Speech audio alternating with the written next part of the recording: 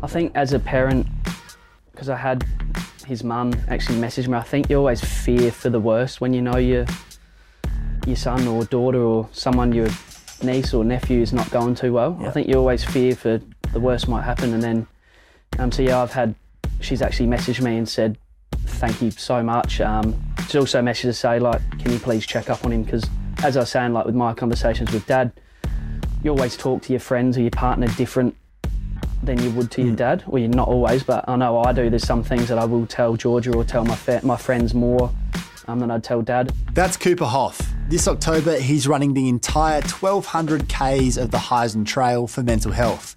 Coop's big on being there for those around him, and he's been touched by suicide indirectly through friends who've lost people. Like many of us, his experiences have at times made him feel helpless and keen to do something to make things better. He's an outdoorsman and a fitness fanatic who's channeling his passion into pulling off the biggest challenge of his life, to send a message that's close to his heart. Welcome to Young Blood, the award-winning volunteer podcast dedicated to young men's mental health. My name's Callum McPherson, I'm a journalist, and this is a platform for everyday men to share lived experience stories and show that no matter what you're going through, you're not alone. Suicide is the #1 killer of young people, and changing that starts with speaking up. So let's do it. This episode has been made possible by Pro Realty Property Consultants. Pro Realty is a proud sponsor of the Young Blood Men's Mental Health podcast and a big believer in the importance of mental health awareness and suicide prevention. These legends swooped in with funding support at a time when we really needed it, and it's thanks to them we've been able to keep the show going. If you're looking for a commercial real estate agency you can trust to deliver quality, Pro Realty has a team of experienced professionals with the knowledge and expertise to provide you with a wide range of specialist services. Get in touch with their friendly team today to discuss how they can best assist you and mention Youngblood in your inquiry for a discount.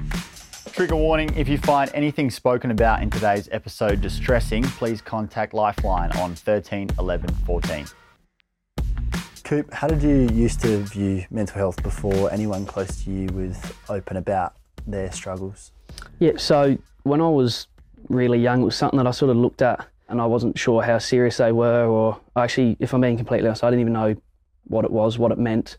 Obviously, it had the word health in it and mental. I just presumed it was something to do with upstairs in the brain, but yeah, I never knew how serious it was, if I was being honest. Do you associate it with mental illness, like people being really unwell, being institutionalised or something like that?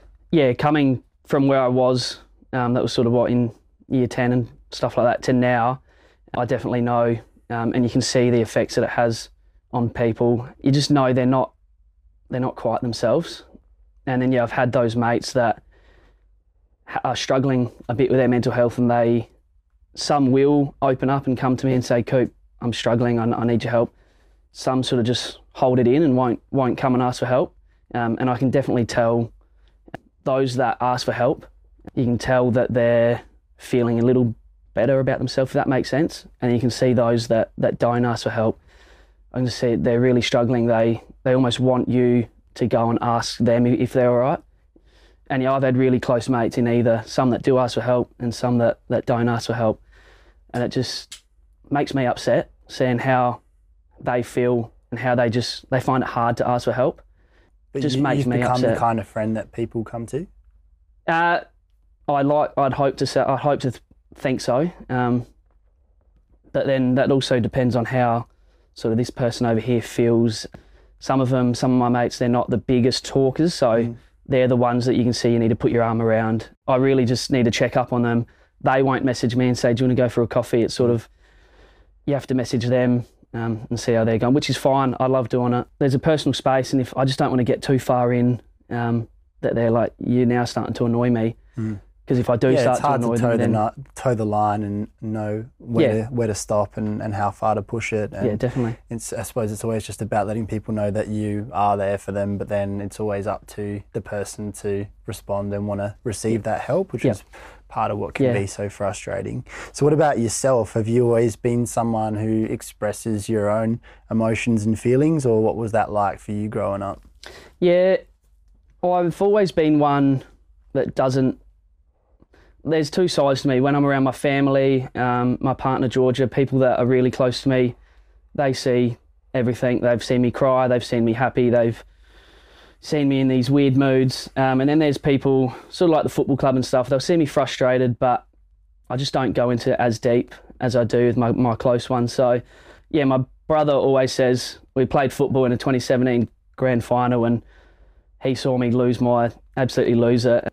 He says to me that I'm too, what was the word? He said I show too much emotion, and then that sort of set something off in me. I was like, what do you mean I show too much emotion? Like, what's wrong with showing emotion? So, yeah, since then, the ones that are close to me, I'll show absolutely all the emotions too, and then the ones that not so close with, I won't hold them in. If I am struggling, I'd come up to you and say, I'm struggling, I need some help. But there's just that little feeling where show more emotions to the ones that are really close to me. Has it always been that way, or is that something that you've got more comfortable with as you've got a bit older? I think when I was younger, it was definitely that way. And then as you get older, it's sort of the stigma, mental health stigma and everything. It seems like the people around me that aren't so close to me, they're okay with me going to talk to them. And I just need to get that out of my head that everyone's there for you, regardless of who you are. They're always there to talk to you. So, yeah, I'm slowly easing out of that phase of the close sort of circle, the friends, as opposed to the outer world, the ones that I don't know as well. So, yeah. What sort of relationship have you had with yourself throughout your life? As you say, you haven't had any major mental health related issues, which is great. It's what we ideally would all want. But what has it been like to be you? And obviously you've had to navigate all the things that young men have to navigate. Yeah, no, I've always, I'm studying outdoor ed, and everything I've learned at uni is you just need to look after your mental health and everything. My dad always goes on about, what he says to me is that I'm always go, go, go, everything. So you can probably tell that my mind's always ticking and all of that. So he just says, set aside 10 minutes a day, just go sit outside, just go sit in your bed, sit on your bed, whatever you want, and just either get up on your phone, those like the Calm, Mind, mental health, mindfulness apps, or just go and sit outside and just stop and think.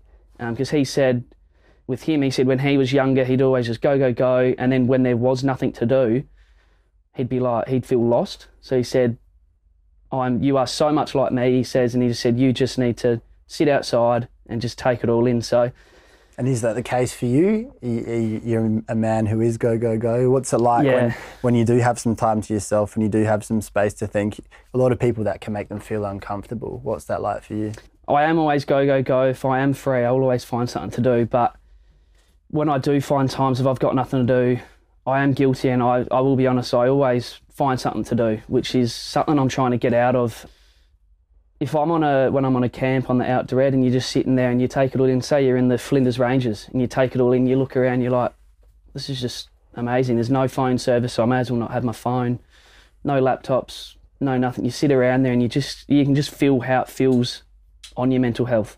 You just come back from that being like, I don't want to go, as bad as it sounds, with your family and stuff and people, I don't want to go back home. It's how good is it up here? No nothing, no phones, no laptops. I'm stuck with the five people. You can always find something to fill in the space, whether that's giving yourself a job to do or it's just scrolling on your phone. Like actually just being with yourself can be quite a difficult thing to do. Yeah. So are you being conscious of trying to sort of explore that and get better at being able to just be in touch with yourself and have those moments? Yeah, I'm really trying with that. For me, it's go outside, go for a walk, and that way you can express your feelings with yourself. There are times where I'll walk, I'll put headphones in, but I feel like that sort of takes away the one-on-one time with yourself.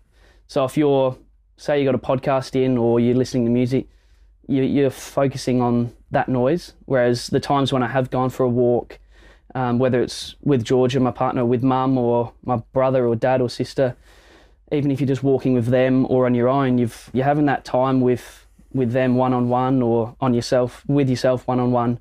And yeah, you can really feel, and that's something that I need to improve.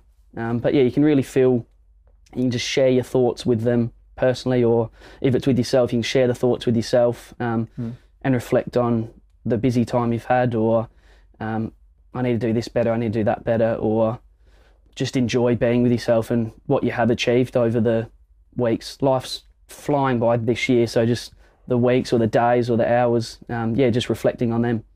So you've obviously had a great upbringing, been a happy kid, been a happy young man.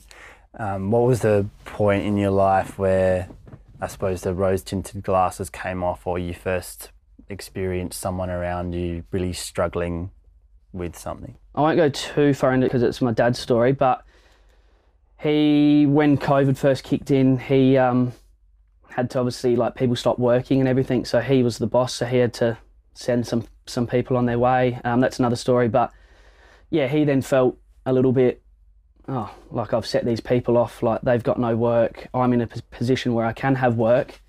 So I went away with him up to the Flinders, and yeah, he sort of opened up about just how it was affecting him and all of this. And then I was like, I've always seen the stories and stuff, which are not good to hear regardless of whether you know them or not. I'm on the news, on Facebook or whatever, social media. And then actually hearing that from Dad, I was a bit like, that's Dad. That's someone I've looked up to since I was 1 or 0. So yeah, seeing that and just how that affected him, yeah, sort of was a bit like, mental health really is real. Like, it is something that some people have to deal with. And I always knew that, but having someone that was so close to me, whether it was Mum, Dad or whoever, but this time it was Dad. Yeah, so seeing that was a bit like, what can I do here? Like, I was only, 18 at the time. It's a bit weird when you're, not weird, but me putting my arms around Dad. And confronting, because it's a role reversal where you're used to him doing that for you and not the other way round, but then you do become a young man, and certainly for me, you become more of a friend to my dad as well as him being my dad. But yeah, when we see someone our whole lives as being the person who's invincible, of course they're not, they're just human, but then you see them in a situation like that, and of course it can bring some emotions up. Was that an emotional situation, or how were you able to respond when your dad did open up to you? It's awesome that he did too. Yeah. There'd be plenty of guys out there who like wish their dad would share something with them. So how did you respond in that?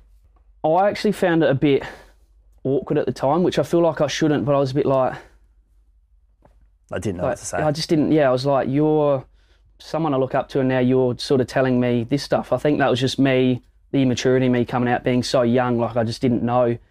And then I was a bit like, what do I do? Do I put my arm around you, or like what? Like, he wasn't upset. Do I just sit back and sort of change the subject? And I was like, I'm not gonna do that. He's sort of telling me how he feels and everything. I was like, I don't know what to do. Like, we're in the middle of the Flinders Range, 6 hours away from home. So I was like, no phone service, no nothing.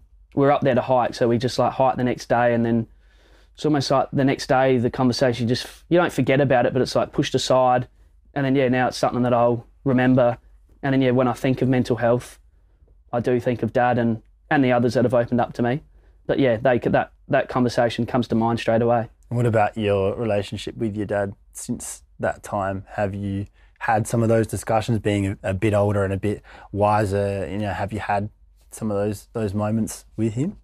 Yeah, not so much at home, but we've been away. I've been away, helped him with work for a bit, or we actually went on another little hiking trip over in New South Wales, and not the same conversation, but sort of similar popped up, and he didn't have these problems again. He just mentioned them to me about how they've made him felt, how he's improved and all of that. I'm still sort of in that mindset where I haven't quite opened up to him as much as he's opened up to me. And I think that's just still me trying to find that level of comfortableness. Obviously, I've known him my whole life, but I still look at him like, your dad. There's some things which I need to get out of my mind and my life, is that just because he's my dad doesn't mean I can't share everything with him.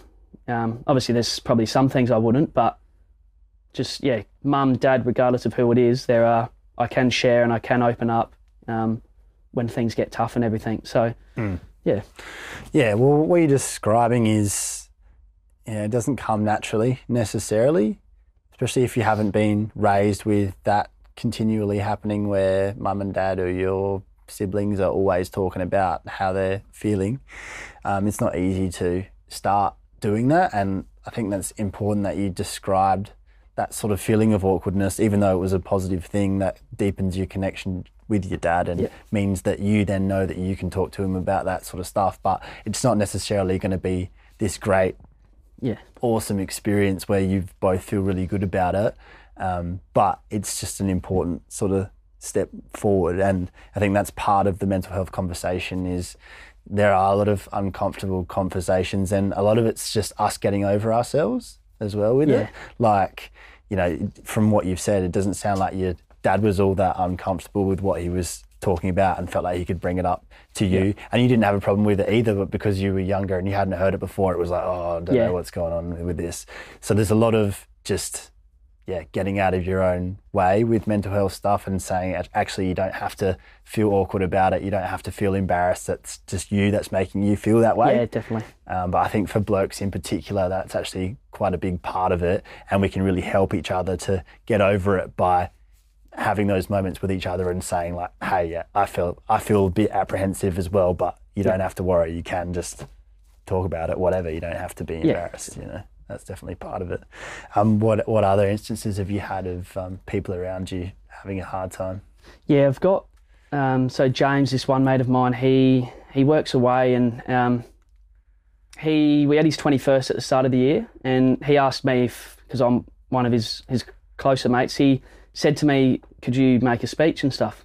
I said, yeah, no problem. He's always been one that would always message me, always say, and I've known for a bit that he's not going too well, and he'd always send me a text and say, hey, I'm struggling a little bit, and then I'd message. And so when I got up at his 21st to make a speech, the first thing I said was that I admire regardless of how he feels. And I was a little bit like, do I share this? There's some family here, there's some people he might not want to hear. And I was like, nah, this is the one thing I'm proud of him. Oh, sorry, there's heaps of things I'm proud of him, but this is the one main thing. I got up, and then I've gone, regardless of how you feel, you'll always send me a text. I know that you've been struggling a bit over time, but the one thing, you'll always message me regardless how you feel. If you're good, bad, if you're really bad, you'd always message me and say, hey, I need help, or hey, I need to catch up. So, and I think for his family and his friends and everything to hear that was a bit, I think they're glad I said that, because they saw how we would speak to his friends. He comes across as a bit of a life's so good, like he's always happy and everything. And then, for his parents and family and friends to hear that, I think they're a bit like, he's got the right kind of mates that, will reach out, and he's comfortable to reach out to. Yeah. Well, I think that's massive, being able to say that in front of a group of people, and for family to know that the person that they care most about in the world has friends that care about them as well. Because I think that's one of the scariest things for parents in particular, is when you have a son or a daughter who's struggling and you're not sure how to get through to them. In that situation, you want to hope that at least they're able to communicate with their friends, and that they're going to tell someone at least, and not just keep it to themselves. And having the kind of friends around who are like really honest and going to be there for whoever that is, that can make all the difference. And it's impressive as well, being so young and being able to be serious enough in that sort of a way. I think that's really important, and it just shows leadership, and they're the kinds of people that we need. And because I think for all of us, but especially when you're around your age, 21, the tendency to just take the piss all the time is pretty high, and there's nothing wrong with that. And that definitely probably continues for most as well. So I think being able to square up though when someone's struggling like your mate has, and say, all jokes aside, we are here for you, that is massively important, and that's something that we're trying to get across to young guys as well, to be that way. I think as a parent, because I had his mum actually message me, I think you always fear for the worst when you know your son or daughter or someone, your niece or nephew, is not going too well. I think you always fear for the worst might happen. And then, she's actually messaged me and said, thank you so much. She's also messaged to say, like, can you please check up on him? Because as I was saying, like with my conversations with Dad, you always talk to your friends or your partner different than you would to your dad. Well, you're not always, but I know I do. There's some things that I will tell Georgia or tell my friends more than I'd tell Dad and Mum. and even my brother and sister. So, yeah, I think for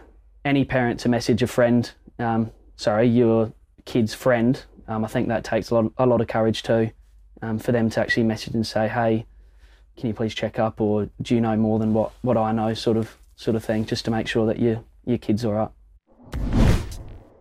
It's important to look after our mental health just like our physical health, and AG1 is the perfect supplement to help take care of both. Just one daily scoop of AG1 covers all your nutritional bases with 75 vitamins, minerals, pre and probiotics, adaptogens, a greens blend, and whole food ingredients. You can count on this tasty mix to boost your energy, increase mental clarity, help you get better sleep, improve digestion, and pep up your immune system. Plus, it's super simple to make part of your morning routine, all for the price of a coffee. You may know producing this podcast is all volunteer, and I have to pay for studio time and editing to keep bringing you these episodes. Every dollar we make from this partnership will go towards helping to cover production costs, so it's an awesome way to support your health and contribute to young men's mental health all in one. If you're looking for a simpler and cost-effective supplement routine, AG1 is giving you a free 1-year supply of vitamin D and 5 free travel packs with your first purchase. Go to drinkag1.com/youngblood. That's drinkag1.com/youngblood. Check it out. And were you always comfortable being that kind of mate who could ask their mate if they were doing all right, or is that something that's come naturally to you, or have you just sort of had to man up and try to be that guy? There definitely has been times. So, right now, Georgia and I, so my partner and I, we'll always message people if we know they're not going too well. That's something that we really sort of try to do and strive to do. Where's that come from? I don't actually know. It must be, so Shane and Louise, George's parents, must be like their family or my mum and dad's family side of things. They'll always, message. Like recently my so mum's mum, they got back from a holiday the other week, and she's just, because I work with my grandpa, so I was over there, and she's just come up straight away, put her arms around me and hugged me. I was like, you always like, yeah, we like hugging, but what's going on here? And then she said, she hugged me and sort of going, you just don't know what's going to happen. You don't know when the last time I'm going to see you, or the last time you're going to see anyone. So every time I see you now, I want to hug you. I was like, that's fine. Like a hug's fine. It's not going to take much. But I was like, I wonder why she's all of a sudden started thinking like that. So I think that must just be a family side, the way I've been brought up, the way George has been brought up sort of side. So yeah, we've always tried to message people when they're not going well, or you message to catch up. It is something that if you're working 5 days a week, I play football, she plays netball on Saturday, Sundays, you're like, I've got 12 hours here, like what am I going to do? You sort of need a bit of time for yourself. But then at the same time, you're like, maybe this one text is the one thing that's going to hold them together, the people that are struggling. So might make their day, might make their week, just sending them a text. So yeah, that's something that we try. And when I was younger, it was a bit of I think coming from the hills, sort of that tough, like, you know, what young boys are like. But you reckon sort of thing. Even more so, we're just not really talking about anything? Yeah. Yeah. No, back when I was at school, not many people would say how they're going, regardless of whether you are struggling or whether you are going well. Do you feel like that's changing? I've spent a bit of time in schools. I'm not sure. I haven't been able to pick those guys yet with how they're going. I don't know whether that's the boys talking to other classmates, whether they're girls or boys, opening up if they're struggling. I've had a few come to me when I have been working there on camps and stuff and say, look, I'm not going well. But then again, I don't know if that's because we're walking 25 kilometres a day and they don't like walking, or it's, right. or it's because they're actually not going well. And I think in that situation, regardless of whether it's because they don't like walking or because they are struggling, I think you still need to treat it the same sort of way. Because a week being away, if you don't like walking, you're walking 20 k's a day, that can lead to the same sort of outcome in the end, I guess. So yeah, just treating it the same sort of way is important for me. That's something I try and do. So it was harder for you when you were younger, and you're from the sort of community where, like, perhaps, I don't know if this is true with the hills or the city or not, it's probably just everywhere, but no one really wanted to open up about things. Has there been any suicide in your community? I didn't know him, but I did, but not. He was a couple of years below me. There was, one we were in home group at school, and they just stopped and read out the form, and I was like, oh, wow. And then after that, the school was flat, regardless of whether you knew him or not. Yeah, so that was probably actually the first encounter I had with it, and can't believe someone in year 9 or year 8 would even think about that. I was like, wow. And that's when I think the school started to slowly go up a bit with offering support and everything. And yeah, that I just couldn't believe that someone so young and everything that you'd even think about it. But must show how lack of support there was from, it even makes me feel guilty, a lack of support from us at the school, a lack of support from the school, making sure from the school lets him know or lets us know how important it is to reach out and ask for help if you're struggling. So definitely that would have been 2017 maybe, and seeing that, the amount of times I see it now, here's the number, I'm not quite sure what the number is, but ask for help, here's a number to reach out and ask for help if you need, and it's definitely going up and up and up, and it's a big thing now, I reckon, is if you're not well, speak to someone, or the men's mental health and everything. Yeah, so you feel like the language and the conversation around mental health changing, just in terms of how much we hear about it, and especially blokes in particular, how they speak about it, from when you were, say, 2017 or in school to now? How do you feel things are progressing? Do you reckon it's going in the right direction? Because we know that the statistics are still sort of the same, and if we focus on that, that's pretty depressing, and can get you down to see that there's still 9 people a day in Australia dying by suicide, and 7 of them are men. But how do you think we're going in terms of where we're going mental health wise? Back when I was younger, it was always man up, sort of, or you'll be right, just all of that. But now actually seeing that, and I've had people actually pull other people up when you go, oh, just come on, just man up. Like, you've only just ended it with your girlfriend, you've only been with her for 3 years, but that's actually a big thing to some people. Like, instead of saying man up, I've had some girls that will actually pull some guys up for saying man up, and it's just not, I feel it's just not the right thing to say, regardless of whether you are a male, whether you are a female. I think it should be treated the same way. Obviously, with the statistics of the, 1 in 9, the 7 men, 7 of that 9 are men. So that is definitely alarming, but I reckon like I said, it definitely is going on the right way. It's something must be missing though, to have still that many people still taking their life in a day. But so if we're not saying man up, what are we saying instead? Or for you personally, when someone comes to you and says, I'm struggling with this, or I just feel like I need to tell someone about this, what do you do? How do you respond to that? It is a tough one. My immediate thought is you just sort of want to put your arm around them and everything. Like I said with Dad, you just want to put your arm around, but then I don't want to sort of take away their personal space too much and keep messaging and all that. But I just want to, it's hard because you're not in their situation. So I want to say, like, I understand how you feel and all that, but do I really understand how they feel? I'd like to think I do, but... What have you done that's worked well in the past? You can't... So I've messaged and I've gone, catch up. Some like to play, just have a kick of the football, actually, play golf.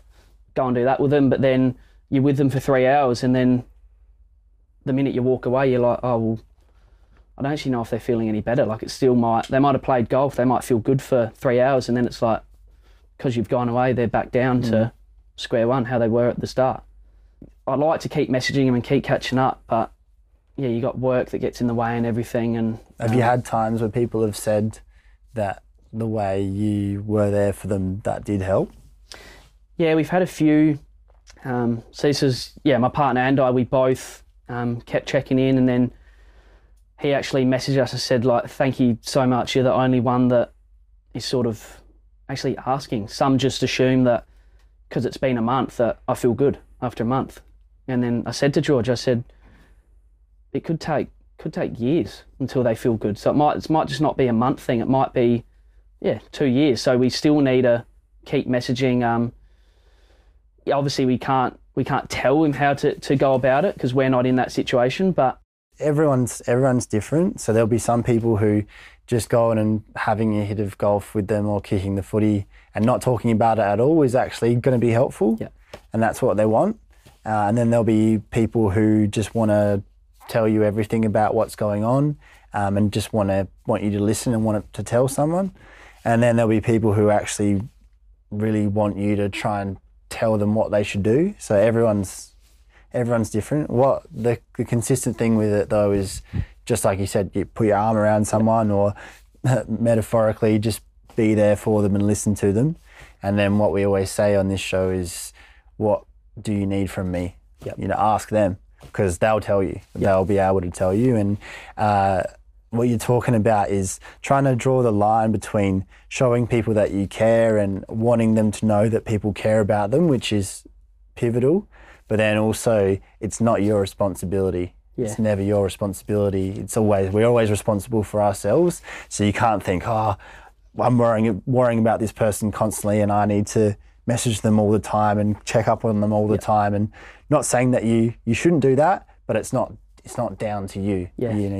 It's sort of like, it's always a relationship and it's always meeting each other halfway. Yep. And I think being a good mate or being a good family member or colleague or teammate or whatever it is noticing that someone might be struggling, going and bringing it up with them and letting them know that you genuinely are there for them and you can do as much as you can for them and ask them what you might be able to do that might help and then check in after that. And that's pretty much all we can do. And sometimes that's frustrating or scary for us if you can see that person really isn't opening up and obviously is struggling more than they're letting on.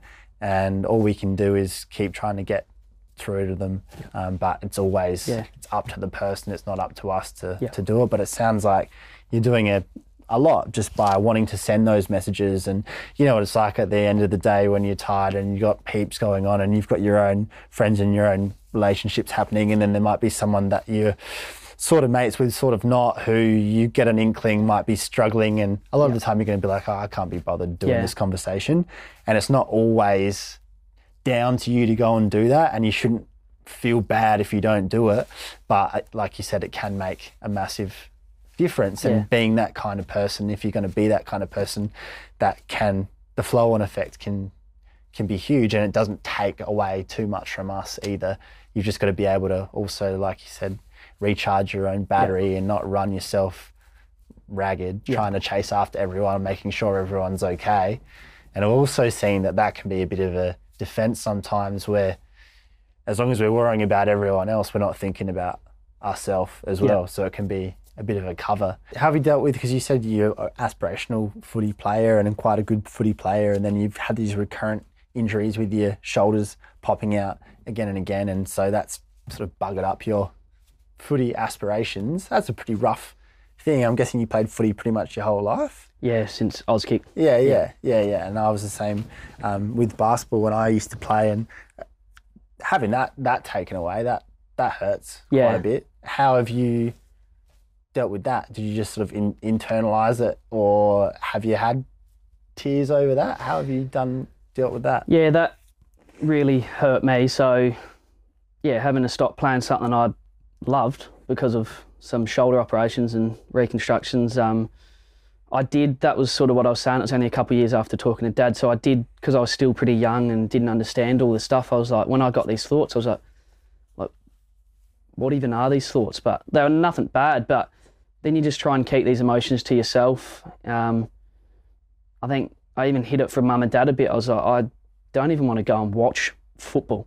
And it's something, it's not as major as some other things. So it's just a sport. But to be training so hard and dedicating everything to this sport to then pop my shoulder out and then that's it. So there were times where I didn't even want to go watch football, didn't want to go play football. Well, I mean, I couldn't, didn't even want to go kick the footy. And then seeing Sturt won the flag in 2020, I think, or got very close, and then Harndorf, the club I play at now, won the flag, and I was the runner for Harndorf. I was like, well, if I'm being honest, this sucks. I was like, can't play.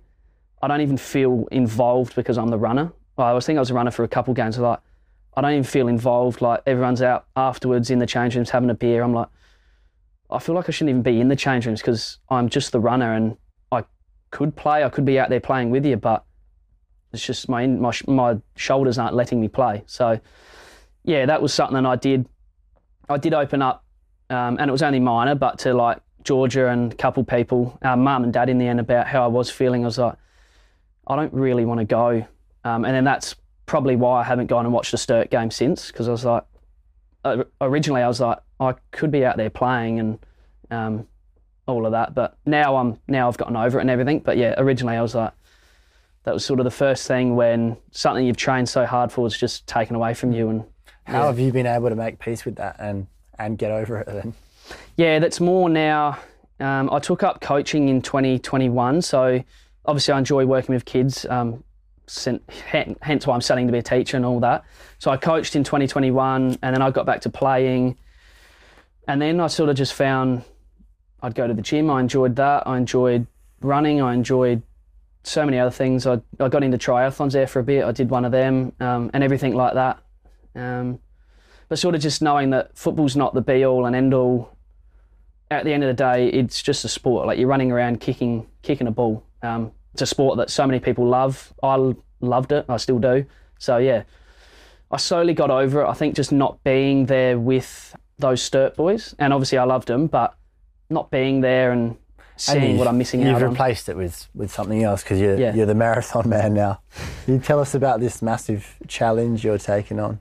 Yeah, so I've worked out a date, October the 15th. I'm going to head up to Parachilna, which is, for those that don't know, 1,200 k's away from Cape Jervis. So, yeah, there you go. I'm running 1,200 kilometres along the Hyson Trail, aiming to get it done in about 2 weeks, so about 14 days. So how many k's per day? My maths isn't great. It should equate to roughly about 90 kilometres. So it won't just be running. I like to say 90 kilometres of movement a day. Yeah. So running, walking, crawling, whatever I have to do. And what's sleeping in a tent at night? So my partner's old man, he's got a camper trailer. So mum and dad are going to come as the support. Georgia maybe up to her work and everything. So a few people might come up, be the support, tow the camper, take a couple swags. If dad is a bit precious and mum and want to sleep in the camper trailer, I'll sleep in the swag. If they think 90 kilometres a day is well enough, I'll sleep in the camper trailer. 90k a day is a fair effort. So what's your aim for this?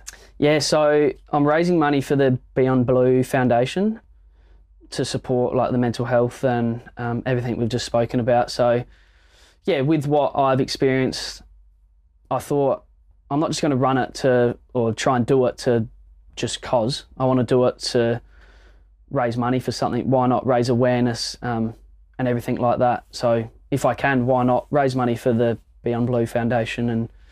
And I have set a goal. I think the Beyond Blue, if I didn't set a goal, it would have been 700. So I just set it at 50,000, but I'm sure I might not get to that, but whatever I get to is, enough. Aim high. So, aim high, exactly. I could set it at 1 million and whatever I get. What do you want people to get out of seeing you conquer this?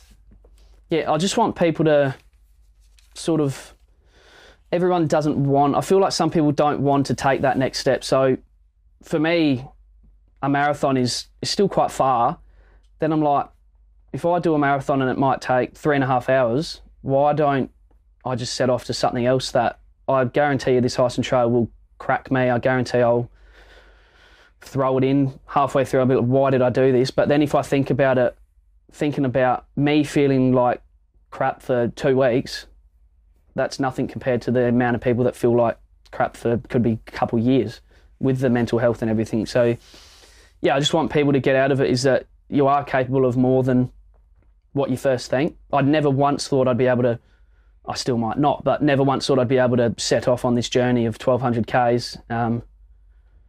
So if I can do that, then why can't sort of people reach out and ask for help? So, or not just me doing that. If I can run 1,200, why can't some people set off and start running? Or why can't you go for a job that you've always wanted to go for? Like sort of that why can't you attitude. Love that, man. How do you put into words what's driving you to go to this much effort? Because from the outside looking in, that's a massive effort, right? And for someone who hasn't had a really intense personal experience with mental illness, or lost someone to suicide, it's just an enormous crack that you're having. Yep. So how do you describe that fire inside yourself, and why does it mean so much to you? I have had mates of mates whose, like, their mates have taken their life to suicide, and seeing the effect that it has had on them. Yeah, sort of something that just sits in you. You just don't feel right. Something's like, what can you do? Like we were saying, you can put your arm around them and ask them for help, but I don't know what it feels like to lose this person. So I'll just try and do what I can. Keep going. On the days that I will feel bad, you'll just think, like, the more, I'm presuming, the further I run into it, the more money will be raised. So the further I can run, then the more money raised for those that feel like the Beyond Blue Foundation. There's many times where I'm sure, unfortunately, lots of men will, or not just men and women, will suffer from mental health. And yeah, the more money raised and the more awareness that this Heist and Trail can generate is sort of the more help that we'll get, and the better support, technology and stuff that can help those that are struggling. Has it already been sparking more conversations around mental health as well? Because I suppose you'd be telling a fair few people that you're doing it, and they'll say, why are you doing it? Yeah. And so have you had that? I've had a few people like come to me and be like, geez, Coop, I think some have called me like in a nice way, like, geez, you're an idiot sort of thing. Ambitious. Like, yeah, like, why the hell would you want to do that? So it sparks some talk. Yeah, I think we've raised, $1,500 so far, and it's probably only been out there for 3 weeks. Yeah. But yeah, hopefully at the end of the day, I just want, the more it's talked about, the more awareness there is, hopefully the more money that's raised, and then the more money that's raised, hopefully more support, and the better technology, and I don't know what they would do with that money, but the more that they can support, they can offer. Has your friendship group changed in how you guys are open with each other and talk about this sort of stuff, and with you going and making an effort like this, how does that impact those who are really close to you, do you reckon? We have had these sort of like where you chat to someone like, hey, I think person A is not going so well. And in the past it was, then I speak to others in that little friendship group and they're like, oh, sort of like the, nah, he'll be right sort of thing. And I'm like, I've then spoke to George and I'm going, are you sure? He's like, I don't think he's all right. And then, so that's sort of when we sort of just deal with it as me and Georgia, just us two. But as it gets closer and as you go and do it, you'll probably be surprised by how many people reach out, and even those who you don't hear about that are impacted by it, man. So good on you for going and doing something that is crazy. But I get that it needs to be, and that you're proving a point by doing something like that to yourself and to a lot of other people. So I really admire you for doing that. How can we support your run?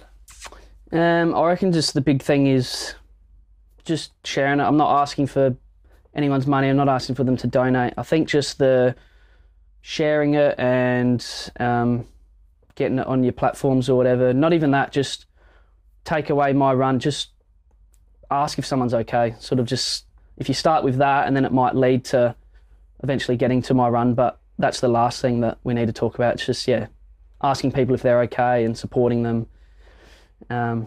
Coming for a run with me if you want while you're out there, sort of thing, if anyone wants to jump out. And I've had a few people say, I'll run, maybe not 90Ks, but I'll run 10Ks with you, or even those. I think it might go near, I'm pretty much live in Harndorf, pretty close, I'm always there, so I think it might go near Harndorf and football clubs at Harndorf. So a lot of the footy boys have gone, we'll come and stand wherever it's closer to Harndorf and cheer you on. Like, we'll finish at Milo with you, and then there's only 2 more days after that. So I think that'll be a special thing for me, is having all those people that I've grown up with, played football with, families around the community of the hills and everything, sort of coming in running with me and all of that. So that's it, man. We're all in it together, and I think that's the magic of it, because you can guarantee all those people are going to be talking about it and why as well, which is what we need, dude. So thank you. Full credit to you, and we'll just have a link in the description that people can click on to go and give you some money. You said don't give him money, but I would say give him a bit of cash if you can, man. So thanks for sharing your story and for doing what you're doing, Coop. Thanks for having me. I appreciate it. That's it for this episode. If you like what we're all about, support us by following Young Blood Men's Mental Health on Instagram and Young Blood Mental Health on TikTok. Every podcast episode is recorded in professional quality video, and they're all up on our Young Blood Men's Mental Health YouTube channel. So please show some love and subscribe. Thanks to our local business supporters, Herd Financial. You can find everything there is to know about the podcast at youngbloodmensmentalhealth.com. And most importantly, please share these stories with anyone in your life who needs to know they're not alone. We're all in this together. Catch you next time.